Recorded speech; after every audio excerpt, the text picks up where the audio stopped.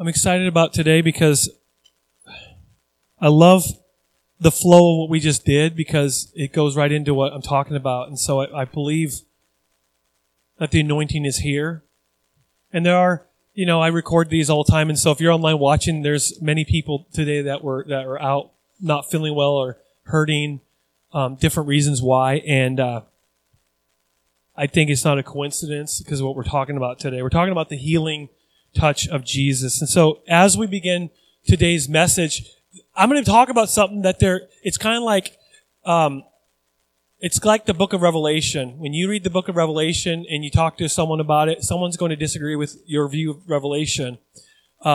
Just look at the 7 letters of Revelation in the first couple chapters, and there are differences in opinion on what those letters even represent. I won't even get into that, but the topic that we're talking about today will stir up some beliefs about in this camp or that camp. There's a few camps that people park their behind in, or they'll say their spiritual RV in, and that's talking about healing. So I want to begin today's message with a question. So what comes to your mind when you hear the word healing? When you talk about healing, I'm talking about spirit. I'm talking about God overpowering your life, going into your body and healing you of not just physical, but emotional, spiritual, mental, relational, financial, whatever it is. I want you, in your mind, I want you to come up with what the first thing that pop in your heart and your mind when you hear the word healing. Because for some people, healing is a touchy subject because for some people, I've talked to people over the years and they've been praying for a specific individual, at least for salvation, or maybe for them to be healed, for 40 years. And they get frustrated and they go, well, obviously the will of God is no. And I think when I get to, in the book of Mark chapter 8, which we're going to be there in a little bit, but Mark chapter 8, I love the fact that this story is in Mark chapter 8 because it will mess with some people's theology when it comes to healing. Okay? And so I don't want to, I want us to take our ideas of what we thought about healing for just a moment, and our assumptions and our biases. I want us to set it on the table for just a moment. And if it's biblical, of course, we grab onto it. But I want to get what the Bible talks about. And so what comes to your mind when you hear the word healing? Or maybe the question would be, what kind of healing have you experienced in the past? I want you to think about your past for a minute. For some of us, we could identify 1 or 2 or 3 or maybe multiple things that we could say, this is what I was going through right here at this time 20 years ago, 10 years ago, 2 days ago, that this is what I was dealing with. And then the Lord showed up and I'm walking proof that God heals, that God does this, that God restores, that God gives me peace when I shouldn't have peace, that God gave me joy when I was miserable. Or what type of healing do you need right now? You're in the middle of a battle. You're in the middle of a storm and you need God to calm your storm. See, we've been talking about in the book of Mark, everything is very planned out in God's kingdom. When God heals when Jesus heals a storm, in the book of Mark, he does it twice. He heals 2 storms. So there's a major thing. Then he goes up and he casts out thousands of demons in a guy. This is all going somewhere here. In the story of Jesus, it's all leading to somewhere. One of those things is that you look at your own life and you go, there is some storms I'm dealing with. And maybe if you're a Christian, I don't believe you can be demon possessed, but they can for sure poke you and prod you and oppress you. Devil wants to steal, kill, and destroy you. So sometimes you're dealing with something and you need Jesus to calm your storm. You're dealing with something right now. And if you are here live, congratulations. I like seeing you. If you're watching this online on YouTube or on Rumble, you know what? He's in your home right now. He's everywhere. And so if you're dealing with something right now, you need to understand something about God, that he is your healer. He is your provider. But we're going to get to a story in Mark chapter 8 that is just mind-boggling. It is very unique, and we'll get there. Maybe when you think about healing, you think about your mind. Or you think about your body. You were sick, you had a disease, you had a disorder, and God healed you. Or maybe you're here and you're going, Pastor, if I'm being honest with you, God has not healed me of whatever. I've dealt with this my entire life and it seems to be getting worse, or it just seems to be getting the same, or I think God healed me of this and it got better, but then it came, like we've prayed for people and the cancer went away and then it comes back. I mean, how do you deal with that? Well, we're going to ultimately figure out, and here's a spoiler alert, that God is sovereign. God is in charge. Guess who's not in charge of this whole thing? We are not. We are not God. The only power that we have to heal someone is to lay hands on someone, and it's ultimately not us, it's God that's working through us. We're told to lay hands on people, to touch people, if you will, and it's the Lord's power. Maybe for you, you think about depression, or you think about anxiety, or you think about some mental illness that you've longed to be healed and whole. Maybe you've been wounded. Maybe when you're a little kid.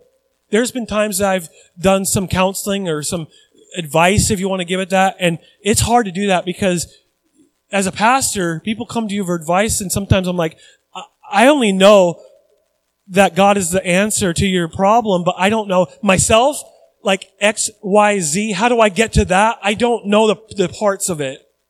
But I do know that over the years, I have encountered people, including myself, because I live in my body, is that sometimes you're wounded as a young child, maybe not even physically, but it could be any number of things, and you are paying for it 50 years later. You still deal with stuff because of past trauma. And so sometimes we don't even think about that. Like, why do we deal with certain things? That's because of certain things that took place. I sound like a counselor. I'm not a counselor. I don't pretend to be one. I don't give advice on what I think as a counselor. That's not my job. But the fact is that God, no matter what, if you've been wounded 70 years ago, emotionally, and it's made you a train wreck emotionally, if you're being honest, you're emotionally a wreck and you're not whole in your mind or in your emotions. Relationally, you can't have a good relationship because of past relationship trauma. God wants you to know that He is the healer. And so at the end of the service, even for the ironic thing is, a lot of people are gone sick, hurting in their back. Like it's not just a backache. Like my back hurts right now, but I can walk around, you know.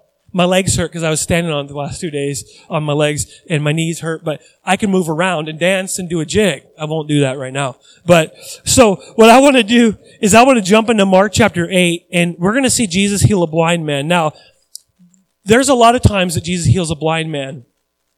And Jesus heals a lot. If you look through Mark, He's at work. He's action-packed. I mean, he's teaching, he's rebuking the Pharisees, he's casting out demons, he's walking on water, he's calming the storm, he's providing 2 meals for the crowd. And I mean, he feeds the 5,000, then he feeds the 4,000, and the disciples go, where are we going to get bread? You dummies. I mean, I'm sorry, but where are we going to get bread? Really?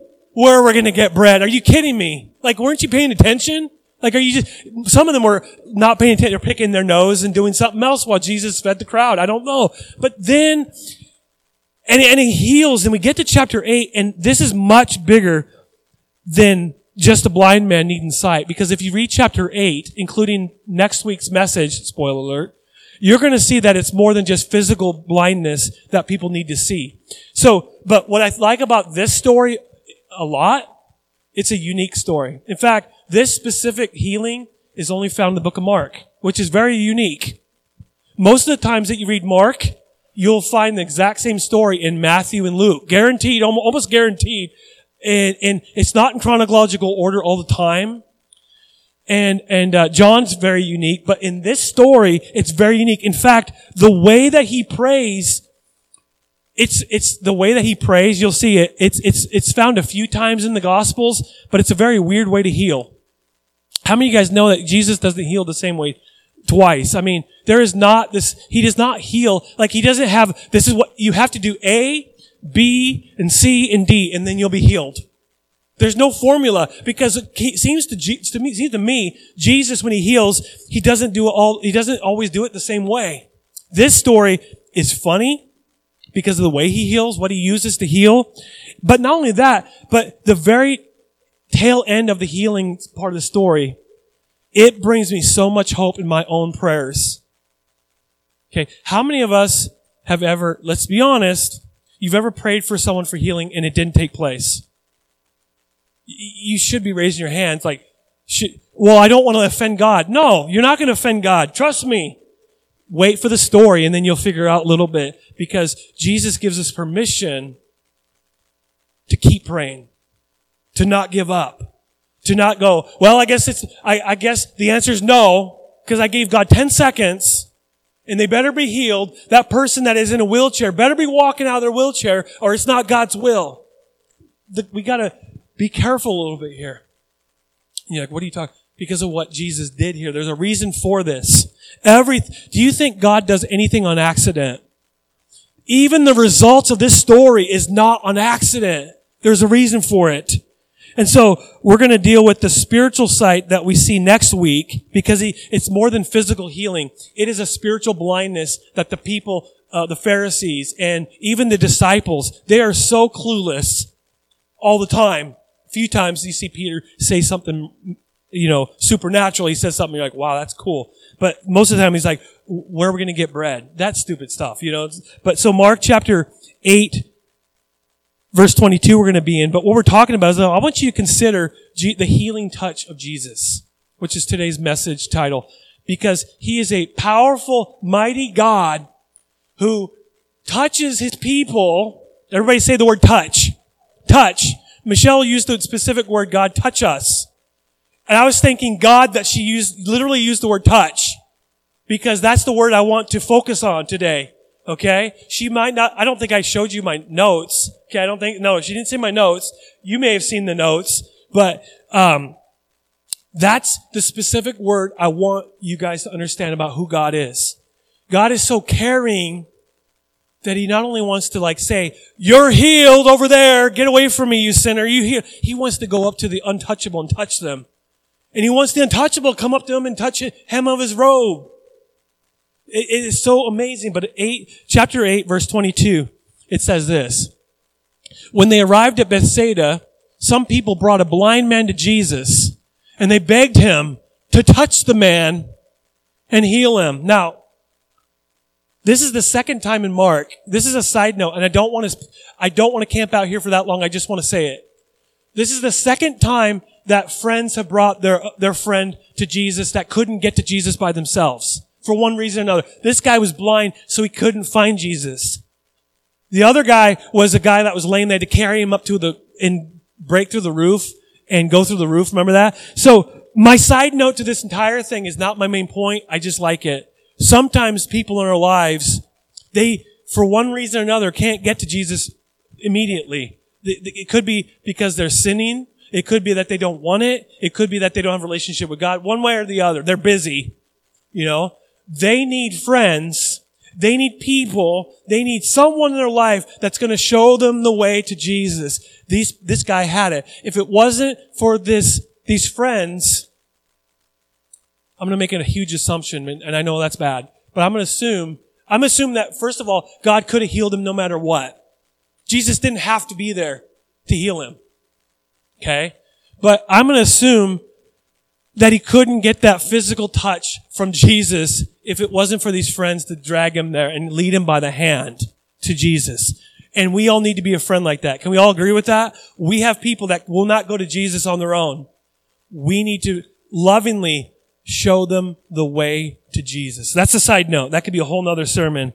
But I want to pause here for just a moment, because the blind man is brought to Jesus, and there's a very huge cultural belief about blindness and leprosy and mute and deafness and speech impediments and all that. But there's a huge cultural belief regarding blind people during that day. And we know what the disciples thought of blind people.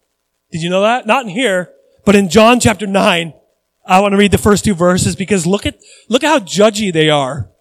Like, how many of us, if there was a blind man in here and God told you he physically told you this guy's going to see, how many of us would be very judgmental towards the blindness? I wouldn't. Be like, let's go. Let's do this. I want to stop this and pray. But look at what they say in John chapter 9, verse 1 and 2. As Jesus was walking along, he saw a man who had been blind from birth. This is a different blind man. Rabbi, his disciples asked him, why was this man born blind?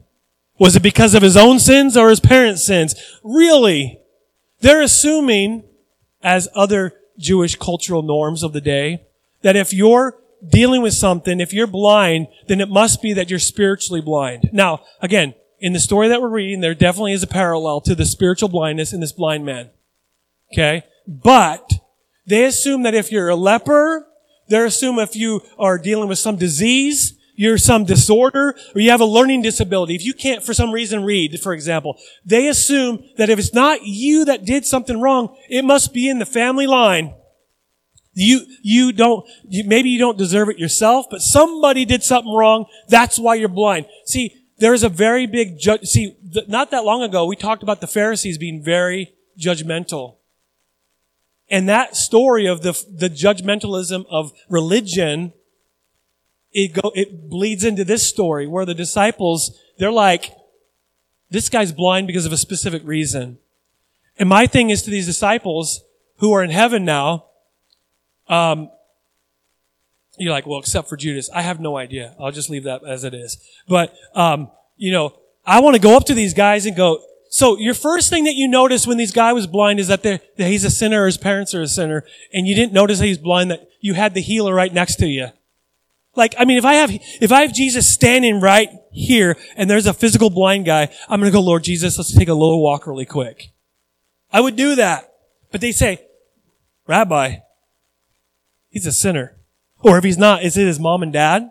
Like, really, I mean, here's Mother's Day, and you want to blame the mother on his blindness. That's just stupid. But these disciples, because they had a cultural belief that they bought into, that this man must be a sinner. If you are blind, it is not a physical disability, it's a spiritual curse. So blind people, deaf people, mute people, the lame, lepers, they were deemed outcasts. They were deemed unclean. They were unfit for God's kingdom. They were unworthy. They can't go to the synagogue. They had to be on the outside of this. They had to be outside the temple. They had to be outside of the synagogue. They were always sitting on the outside of things, rattling their little jar of money. Always. And people would be the disciples in the book of Acts, they're walking out of the synagogue or the temple, and they're going out, and there's a guy that's like rattling his change. I mean, they were not allowed in there because of their, quote, sin. They were untouchable. So let's go back to Mark chapter 8, verse 22. When they arrived at Bethsaida, some people brought a blind man to Jesus, and they begged him to touch the man and heal him. This is two types of prayers to these friends. Lord Jesus, he's untouchable. Would you touch him? Would you get rid of that cultural norm for him? And would you heal him? So what we do is we see Jesus' first characteristic here.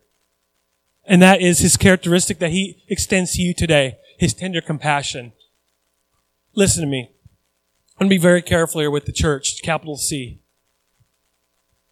Over the last 100 years, I'll say, when you look at the church in general, do you think about tender compassion from church people to the untouchable?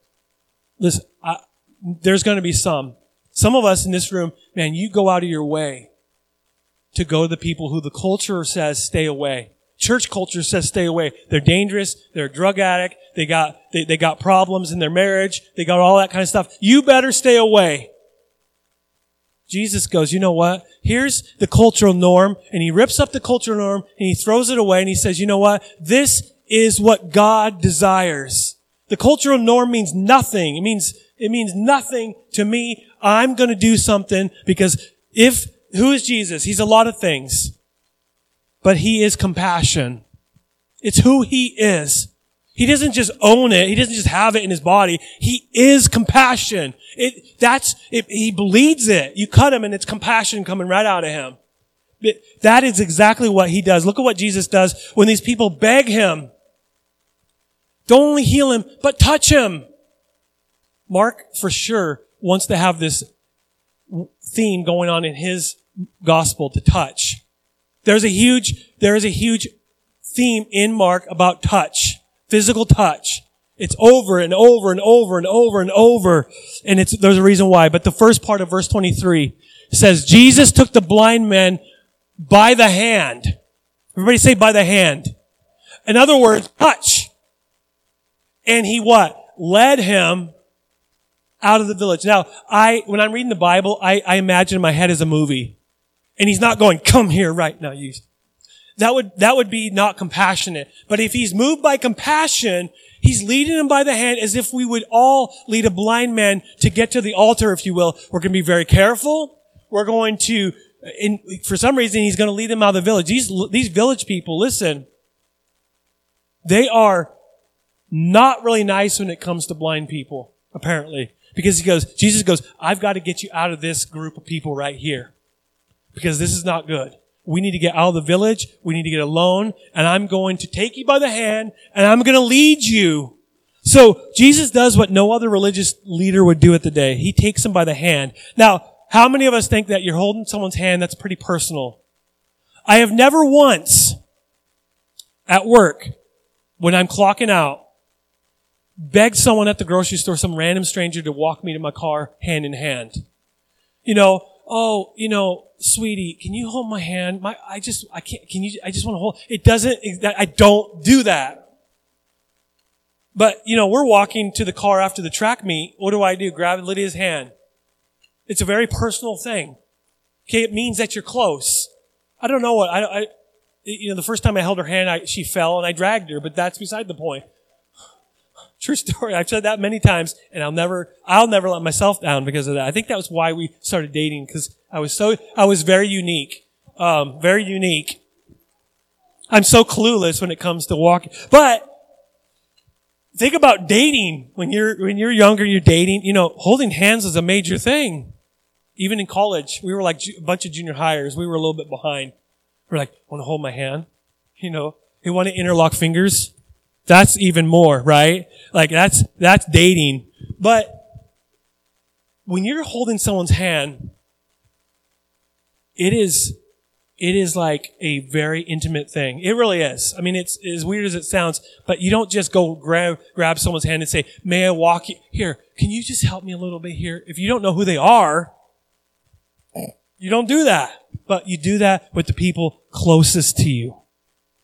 See, throughout the Gospels, this is the way that Jesus heals. Through touch.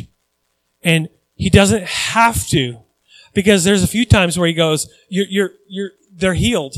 He sends like a representative of the person that's sick or dying is there, and Jesus goes, just go back. They're going to be healed. So that happens. Jesus doesn't have to touch him. There's a reason why he touches them, because they're outsiders. They're untouchable. They're in the culture, they're horrific people. They're unclean. And Jesus wants not only to heal them of sickness, he wants to heal them of that cultural stigmata of man, they're dirty, they're sick, they're not really holy, they're far from God. I'm assuming that this blind man's far from God. See, let's look at a few things just from Mark to prove this. Mark chapter 1, verse 30 and 31. We're going back in the story for just a moment. It says this, now Simon's mother-in-law, this is Peter, the famous disciple Peter, Simon's mother-in-law was sick in bed with a high fever. They told Jesus about it right away. So, pause for a moment. Be honest, if someone tells you they're sick, how many of us take a step back? How many of us purposely not touch them? I'll be honest, I'll take a step back. Like, when it comes to COVID and stuff like that, like the mask thing, I don't like wearing masks, I can't breathe. But so those of us who have been this germ people for a long time, it was your time to shine. You're like, yes, I'm being safe. See, because that's what normal people do. If you got the flu, if you got fever, I'm not going to lay my hand on you. Why? Because then guess what I'm going to be dealing with in 3 days? The same thing. Great. Look what I got now. Right? You ever done that? Got sick and you know exactly who it is, right? Jesus doesn't do that. So he went to her bedside. He took her by the hand, touched her, and he helped her sit up. The fever left her, and then I guarantee he said, can you make me a meal? Because it says that she prepared a meal for them. I'm healing you for a reason, but I also need a meal. Like, that's not what Jesus said, but he took her by the hand. He didn't have to do that. He did it for a reason. 10 verses later, we read this in one of the first weeks, Mark chapter 1, verse 40. A man with leprosy came and knelt in front of Jesus, begging to be healed. If you're willing, you can heal me, make me clean. He said, move with what? With what? Compassion. Jesus reached out, touched him. I am willing. Be healed. You don't touch lepers. You don't touch people with leprosy. You just don't. Because if you touch them, you are probably, not guaranteed, but you are close to being guaranteed that you're going to receive what they have, and then you're going to start to have problems. Jesus goes, you know what? I don't even care about that. God's in charge. I'm going to reach out and do the unthinkable. I'm going to show compassion. You see, it's not about the touch, not necessarily. It's about the extending compassion. It's about the extending compassion. Because if you go out in the community, you start laying hands on people randomly in the grocery store, they're gonna call 911. So let's get the point here. It's not just healing. It's not just physical touch. Even though the Bible, it does say, lay your hands on the sick. But it's not just about that. It's about this compassion. Jesus was moved with compassion. Mark chapter 3 verse 10. Jesus had healed many people that day. So all the sick people eagerly pushed forward to what? Touch him. If I could just reach out and touch him. The untouchables knew that Jesus could be touched and he wouldn't push them away. Mark chapter 5 verse 22 through 23. These are some of the stories that I skipped. The leader of the local synagogue, whose name was Jairus, he arrived. When he saw Jesus, he fell at his feet, pleading fervently with him. My little daughter is dying, he said. Please come and lay your hands on her, heal her, so that she can live. Now, how old was she? She was 12. This is a freebie. It cost me a lot of money to go to college. I'm just using it today to justify it. She was 12, and then a lady comes by interrupting them on their way to his house. And it's a lady that has been bleeding for 12 years, the exact same number of years that she's been alive. Okay? Not a coincidence, but it's just interesting. See, now I can justify that class that I took about different stuff like that. But so a lady comes up in the middle of all this thing and grabs his robe. Okay? He's interrupted. Most of us don't like to be interrupted, right? So this is verse 27. This lady that's been bleeding for 12 years, she had heard about Jesus, so she came up behind him and through the crowd, and she touched his robe. For she thought to herself, if I could just touch his robe, I will be healed. Immediately, the bleeding stopped, and she could feel in her body that she had been healed of her terrible condition. It should be obvious. Jesus wants to heal you. Okay? Now, hold on to your hat for just a moment, because when we get back to the main story today, things are going to be shook up a little bit. It's like taking a snow globe and shaking a little bit. You gotta let the dust settle a little bit. Look at Mark chapter 6 verse 5 to a couple more. And because this is in his hometown, we skipped that part of the story too, but look at this. Because of their unbelief, he couldn't do any miracles. Say couldn't. He couldn't. I can't get involved in this discussion about faith right now, but apparently there is if the church is full of people who are like, yeah, but Christians. I've been one of those before. God loves this, yeah, but. God heals, yeah, but. Because of their unbelief, he couldn't do any miracles among them except, there's a few, to place his hands on a few sick people and heal them. And then last but certainly not least, Mark chapter 6 verse 56. Look at how the chapter of that ends after the feeding of the 5,000. It says, wherever he went in villages, cities, or the countryside, they brought the sick out to the marketplaces. They begged him to let the sick touch at least the fringe of his robe. And all who touched him were healed. Now, before we move on, I want to make a statement about my own belief system and faith in regarding healing. If I were just to read these verses about Jesus healing everyone he touched, I would assume that if I pray for someone and God doesn't heal them, there's something wrong with my prayers. Been there, done that. Or there's something wrong with them Or I start wrestling with it. What is the real healing? What is the real doctrine about healing? Like, we just struggle. I've struggled over it. Because I've met people, I've been part of churches, they were like, God heals all the time. Boom, boom, boom, boom. And I'm like, well, well, the Bible says so. Everyone who touched him were healed. Everyone. Then you get to the story that we're reading today, and it is very different.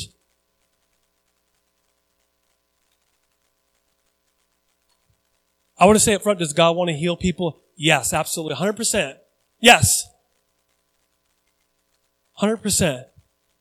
But then you get to this part of the story that's a little bit different. You get to the second trait. First, there's tender compassion, but then you have his healing power. Okay, if you're seeking, here, let me throw out something I've been thinking about the last 2 days since I've been looking at my notes. Let's not worship healing. Let's worship the healer. Okay? Let's not seek, if I don't get this healing, then I'm going to be a mess of a Christian. No. Paul the apostle went through his entire life with Jesus with some type of thorn in his flesh. We don't know what it was. Most people think he was going blind. Okay, we'll use that as an example. God never healed him, and he just continued to preach the gospel and plant churches and raise up leaders. Because he worshiped God. He didn't worship. It's like going to my mom. Since it's Mother's Day, I'll use that. My mom bringing a Christmas present. Like, oh, Mom, I love you so much because you give me this present. Let me open it up right now. Oh, that's beautiful. I love that. Wow. Or going out of my bedroom, seeing a brand new bike. Mom, I love you. Give me a hug. And then the next day it's like, I don't want to hug you. I don't want that because I only love the gifts. You know that would not be right. Now, that saying, if you desire healing, if you have any, not just physical healing, the answer, the solution is God. 100%. Doesn't mean we don't pray for them. Of course we do. God works through us. We lay our hands on people. God's power. It's not our power. It's God's power. That's why we pray for the anointing. The anointing of what? Of Pastor Joel's power? No. The Holy Spirit. That's the anointing. Verse 23, the whole verse says, Jesus took the blind man by the hand. He led him out of the village. Then, spitting on the man's eyes. How many of us have ever heard that where he spit? There's a few times. One time, different complete story. You know how I know? Because he spit in the mud. Mixed the mud, put the mud on the guy's eyes. Did he have to do that? No. That's not the story. Then spitting on the man's eyes, like, here, I want you to sit right there. He laid his hands on him. So there's a process here. How many of us have ever, when you pray for someone, you spit on their problem? Maybe something like, my hand hurts. My head hurts. Somebody spit on the back of your head. Right here? Okay. Never done it. Maybe that's the problem. No. But he spit on the man's eyes. He laid his hands on him and he asked a very curious question. Because he's Jesus. Do you think Jesus knew the answer to this question? Can you see anything now? Listen, I have a problem. If Jesus doesn't know if he can see, then I've got a little issue with that. I 100% believe that he knew the answer to that question. So why even ask it? I think he's teaching us. I think he's teaching the church. I think he's especially teaching at that moment, he's teaching his disciples something. He knows where these disciples are going to end up in not so long from this. They're going to be leading the church. They're going to be the ones that are praying for people. They're going to be the ones that are preaching. They're going to be the ones that are going to be in the community and seeing sick people. They're going to be the ones that are going to cast out demons. Jesus is teaching them something major here. See, twice in 2 chapters, by the way, Jesus spits on somebody. I skipped the other one because the other one was a mute guy. It was a deaf guy with a speech impediment. And he spits on his hand and he touches the man's tongue and the guy can speak. So in 2 chapters, he spits on people, one a tongue, one his eyes, and both they're healed. I mean, it's ridiculously crazy. That's a funny story. Okay? Apparently, he has power even in his spit. I don't get it. Because we know he doesn't have to do that. We know he doesn't have to make a little mud paste and put in the guy's eyes. Like, let me use that mud as a healing agent. That was not the reason why. I'm forever convinced it's to prove that God doesn't heal the same way twice. It's always a little bit different, especially this one. See, God promised that the Messiah would be a healer. Okay? Look at Isaiah chapter 35. When you read Isaiah, there is this idea that the Messiah would be a suffering servant. Have you heard that term before? He's a suffering servant. He's going to die for the sins of the people. That was guaranteed. But there's another specific verses that actually talk about who Jesus would be. Look at Isaiah chapter 35, verse 4 through 6. It says this, "Say to those with fearful hearts, be strong." Another translation says with anxiety. Say to those with anxiety, be strong, do not fear, for your God is coming to destroy your enemies. He is coming to what? Save you. So there's a savior part of Jesus, of course. And when he comes, this Messiah, this God in the flesh, this figure, this kingly figure, at some point they're looking forward to him. They don't understand him. They don't know exactly what's going to look like. But he will open the eyes of the blind. He will unplug the ears of the deaf. I love these next two. The lame will leap like a deer. Have you ever seen, I've seen deer jump a high fence and I'm amazed. Because if I did that, I would fall and hurt myself. Guaranteed. They jump so high.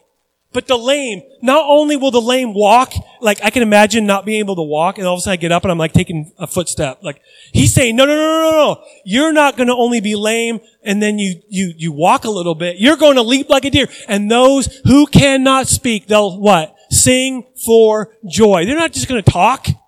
They're going to sing for joy. Listen, if we take that physical, which is a very physical thing they're talking about, but if we not only apply it to that, to our relationship with God, that we should be the most alive people on this earth, that no longer are we blind spiritually, no longer are we deaf to the things of God, we can't hear God, no longer we're lame in spirit, can we speak the word of God, we're free to leap like a deer, to sing for joy, we're going to hear clearly what God's saying. Because that's what Jesus promised. That's what God promised. That's who Jesus is, and that's who Jesus still is to this day. He is not just a healer back then. Listen to me. There's a specific aspect of the church, capital C, and I won't pick on them out loud. They believe that healing is over. Supernatural, over. Thomas Jefferson was one of them. I'll pick on him. He's no longer alive. Okay, he did not like anything supernatural. Well, okay, then you don't have a God. But I love that. Jesus is a healer. His healing power. And this leads us to the last characteristic of Jesus that's very important I want you to get. Okay, again, at the beginning of this message, I said, take all your beliefs that you've ever been taught about healing and set them to the side for just a moment. So they're over here. I'm taking care of them for just a moment. I'll give them back to you. Don't worry, they're sitting over here. Okay? I want to get to what the Bible says. Because the third is the most important part of this entire thing. And some people won't like it. But it's the sovereign timing. Now, do we always understand the sovereignty of God? No. Do we always understand God's timing? No. Does anybody in this room or maybe online, I don't get a lot of comments down there once in a while, but make a comment. Do you always understand God's timing in things? I mean, you have permission to just be honest for just a moment. No, we do not. We ask God, why? A question I ask all the time, Lord, you said you were going to come back a second time and you still haven't. Why? Like, have you seen this world? I'm ready. My family, we're ready. We're ready. Let's go. Right?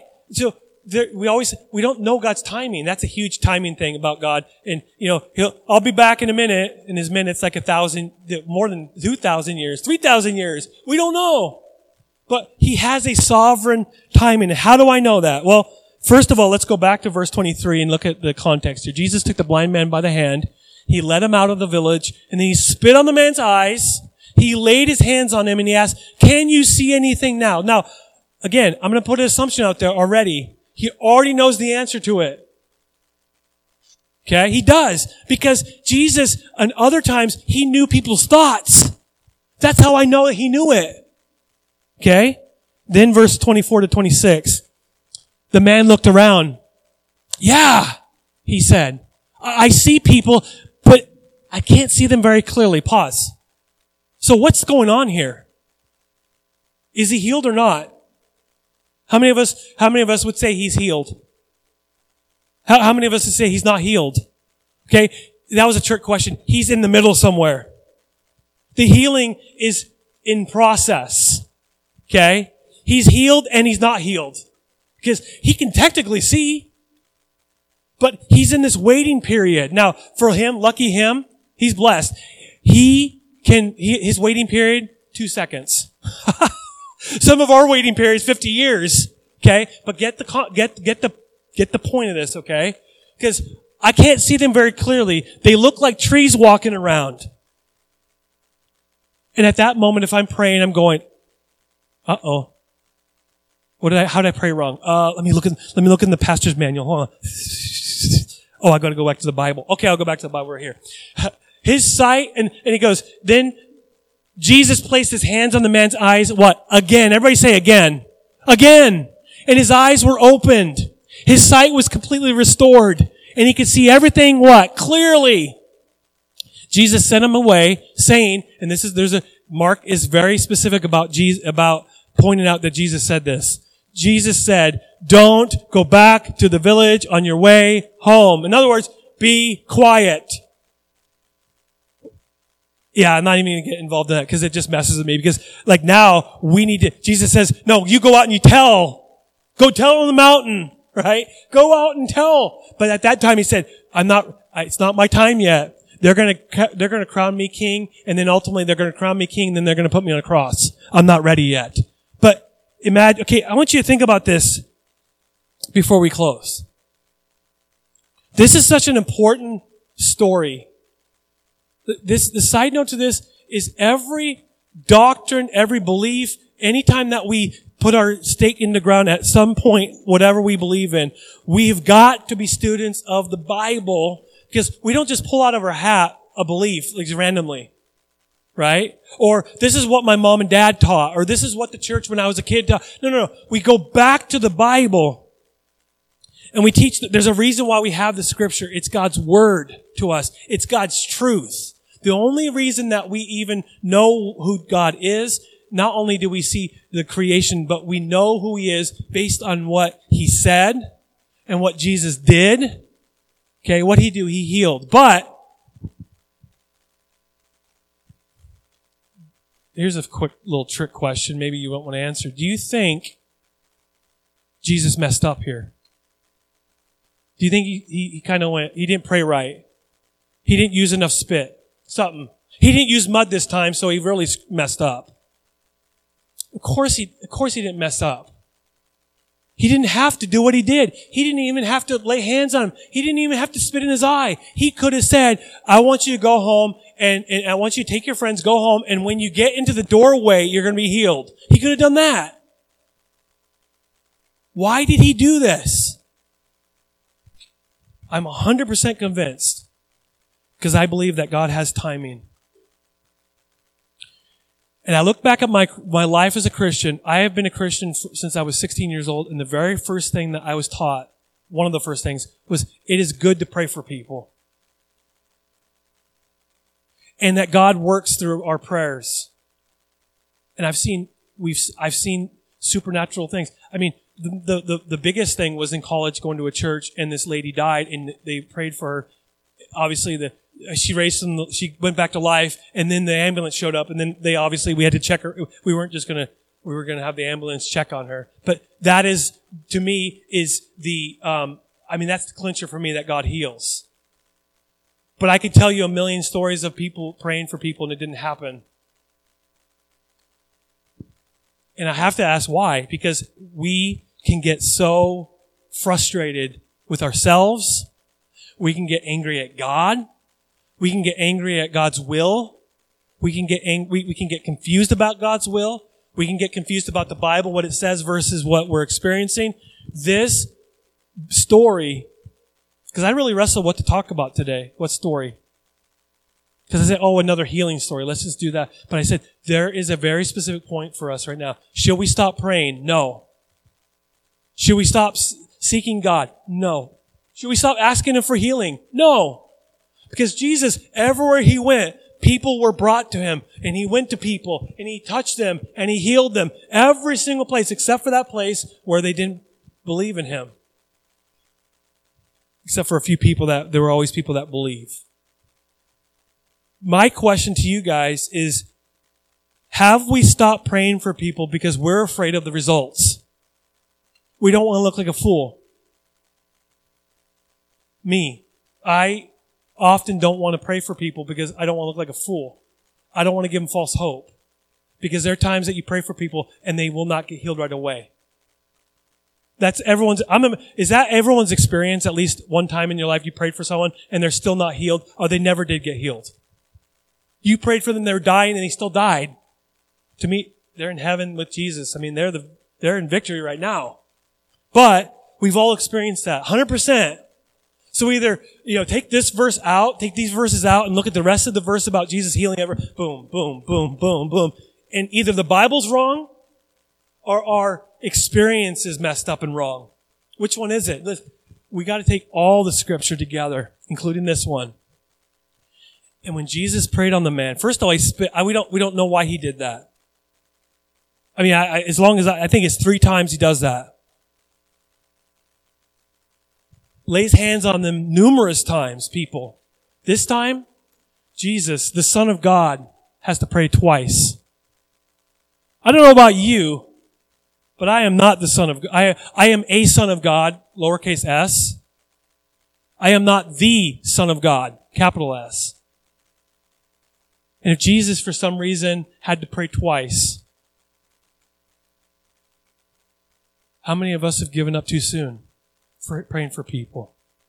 I think what Jesus is teaching each one of us today is that no matter what the case may be in your life, He's in charge. Not me. I simply trust Him. He's sovereign. He's in charge. And so let me say something as we close, and I'll free you of some thought. Sometimes healing takes time. Sometimes it doesn't. Sometimes healing feels incomplete for a time. Like pray for a marriage and it's kind of better, but not really. Sometimes God heals us in a way that we don't expect or desire. We're praying. There's a story of a pastor, Mark Batterson. He's praying for his asthma. He's asthma to go away. And the church prays for his asthma to go away. And during the healing, his warts on his feet go away. Like during the prayer. Like, did God get the message wrong? He always shares that in his sermons. I'm like, and by the way, that guy, he got healed of asthma like 30 years after he first prayed for it. But yeah, someone's laying hands on him, pray for the healing of his asthma, and the warts on his feet literally disappear. Like, God, were the wires mixed up or something? Like, it's just a funny story. I mean, I think that's hilarious. But sometimes God heals you in a way that you just don't expect. Sometimes He uses someone that you don't expect. God is working in your life. Whether you can feel Him or not, He's working. But He is sovereign. He's compassionate. Why does He not heal right away to some situations? I don't know. But I'm going to leave that to God, because I am not God. I don't play God. I don't pretend to be God. It's not about me. God is sovereign, and He has His reasons. I don't know why. But His weight, His healing of, no, just wait for a minute, wait for 50 years. It's not necessarily a no. Keep praying. Keep knocking. Father, we do pray for anyone that needs healing right now. Lord, those of us who are watching online later, I know there's people who are watching this that couldn't come here because they were sick, hurting, one way or another. And I pray that there'd be healing power right now in their homes. I pray right now that you would touch them and that they would be made whole in any situation that they find themselves in, whatever, even not even physical, but just the rest of it, Lord God. And anyone in this room, Lord Jesus, we desire you. We worship you. We magnify the name of the Lord because you are God. You're a good God.